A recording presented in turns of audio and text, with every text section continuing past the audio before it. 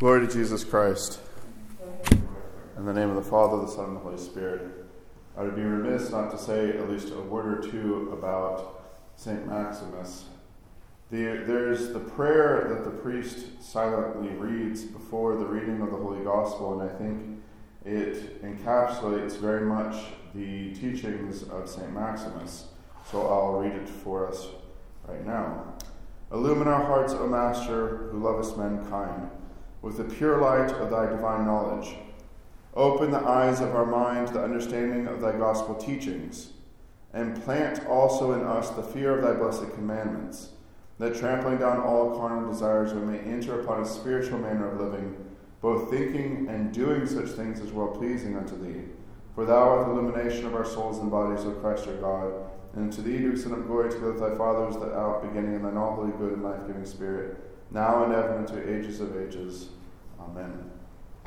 St. Maximus has a very beautiful vision of what the Christian life is, and that is that we are priests, all of us, Christians, those who have been baptized and sealed with the gift of the Holy Spirit, to offer up thanksgiving from this world, that we are all offering up in our interactions with the physical world, the created order, and offering up giving thanks up to God.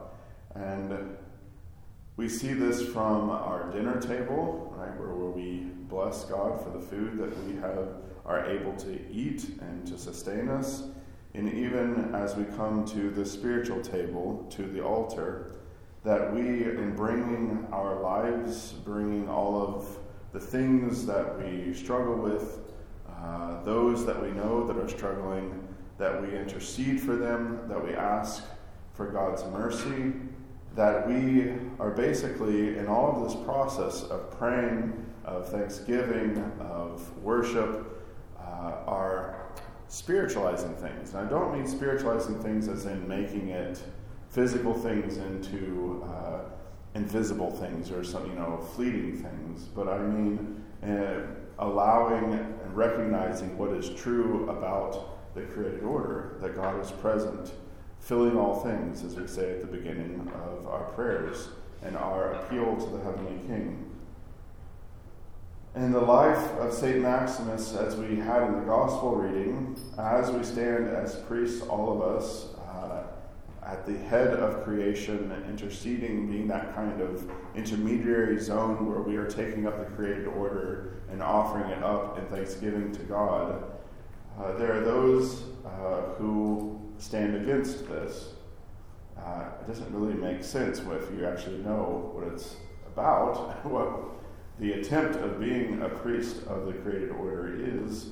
But as our Lord and those of us who are struggling to follow him, that there is those that are set against that priesthood, those that do not want to give glory and honor to God, but want to rather sow discord.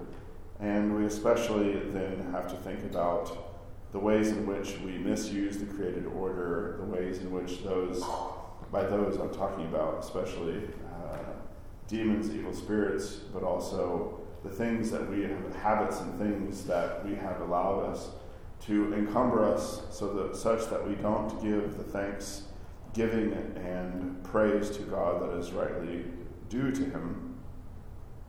But it is God and Jesus Christ who, suffering for us, showed us the example that all of us, even his servant Maximus, that the Holy Spirit will be with us because the world will be against us. Now, the world, I mean just the reality of the struggle of life. It doesn't have to be, in the gospel reading we have it to be a very, be drugged before magistrates or the synagogues as the apostles were, or as we read through the book of Acts just recently. That might happen. God knows. If it happens, God give us grace. But if it doesn't happen, there's still the basic witness that we are called to, the times where we are in some ways put on trial, in some ways pressured, and in some ways asked to renounce him, if not explicitly by our words, then in the way that we live. So let us rely on the grace of God to implant in us the fear of the blessed commandments, and doing those commandments that we may trample down upon all of the fleshly aspects, the carnal aspects, the things that so beset us that we have not yet been able to submit to the Holy Spirit to spiritualize, to bring into full communion with God. And as St. Maximus, who is our heavenly intercessor, a great teacher and guide in the ways in which we may spiritualize our flesh, so as the prayer says, they illumine our minds but also our bodies, so that we may become witnesses in this world of the glory of our God and of his Son and the Holy Spirit. Amen.